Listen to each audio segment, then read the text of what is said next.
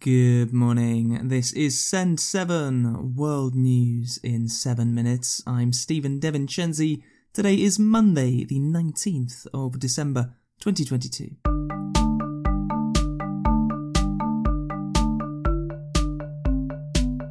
Starting in Asia today.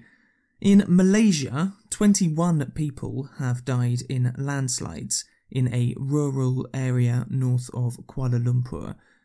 Police have said that hundreds of rescuers are continuing to look for survivors. Malaysia is currently experiencing a monsoon, which is expected to last for another week. Japan has announced it will spend the equivalent of $320 billion improving its military. Japan has generally remained militarily neutral since World War II. However, opinion polls show that around 70% of people in Japan agree with the new plan.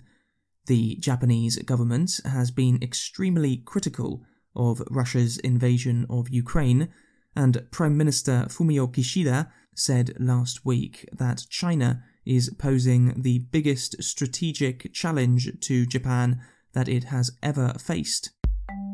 In Nepal, civil society groups have sent an open letter to the president of FIFA, the International Football Association, saying that he has ignored migrant workers. The letter said that Gianni Infantino should help migrant workers who have suffered abuses in Qatar and the families of migrant workers who have died there. Over 400,000 Nepalese are employed in Qatar, according to Amnesty International. In Afghanistan, at least 19 people have died after a fuel tanker exploded close to Kabul. The explosion happened in a tunnel, and rescuers were trying to find trapped people yesterday. Europe, Romania, Hungary, Georgia, and Azerbaijan have agreed on the construction of an electric cable to transport energy from Azerbaijan to Europe. Azerbaijan is planning to build wind farms in the Caspian Sea, and the new cable will travel under the Black Sea to Europe. Romanian President Klaus Iohannis said that it was important for Europe to diversify its energy sources. Given the current security context marked by the military aggression against Ukraine, we need to cooperate better and show more solidarity for mitigating common challenges. Our energy cooperation responds to a strategic impetus. It will enhance our energy resilience and ensure diversification of supply and transport routes. Ukraine's President Volodymyr Zelensky released a video yesterday before the Football World Cup final, saying that there should be a World Peace Summit. I announced the initiative to hold a Global Peace Formula Summit this winter, the summit to unite all nations of the world around the cause of global peace. The United Kingdom's Ministry of Defence said this weekend that low morale was still a problem for Russia's soldiers fighting in Ukraine. The United States Congress authorized another $800 million of military support for Ukraine this weekend. Russian President Vladimir Putin will travel to Belarus today to meet President Alexander Lukashenko. Africa. In Tunisia, there was a parliamentary election on Saturday. However, less than 9% of people voted, according to election officials. Most opposition parties told people not to vote because they consider President Kais Saied to be illegitimate and say that the election process was not free and fair.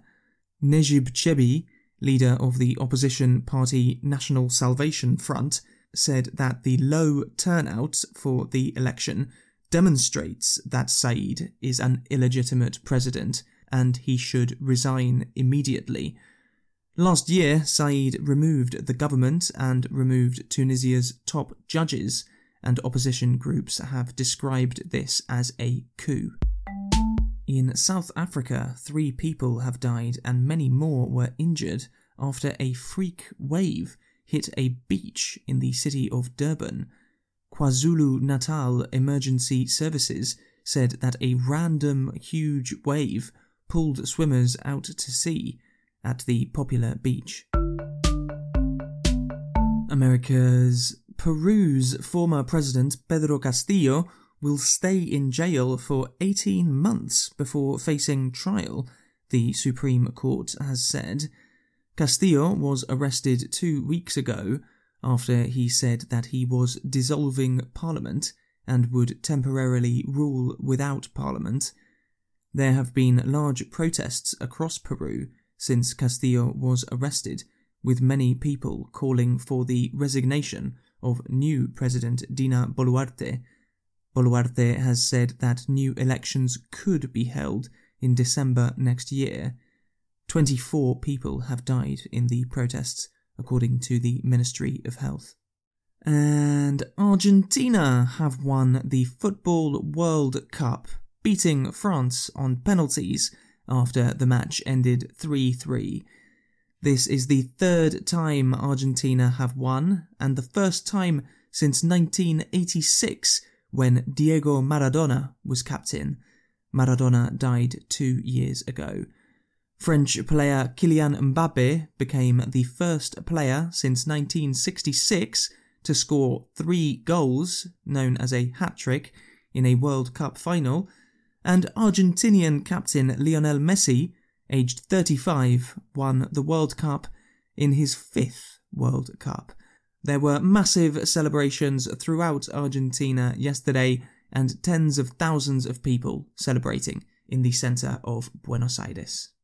A big thank you to Ellie in France for becoming our newest supporter. If you find this podcast valuable, then please help to support us at send7.org/support. Supporters also have access to the transcripts of every episode. I'm Stephen De Vincenzi. Tomorrow you will be with Namitha Raghunath. Have a great day.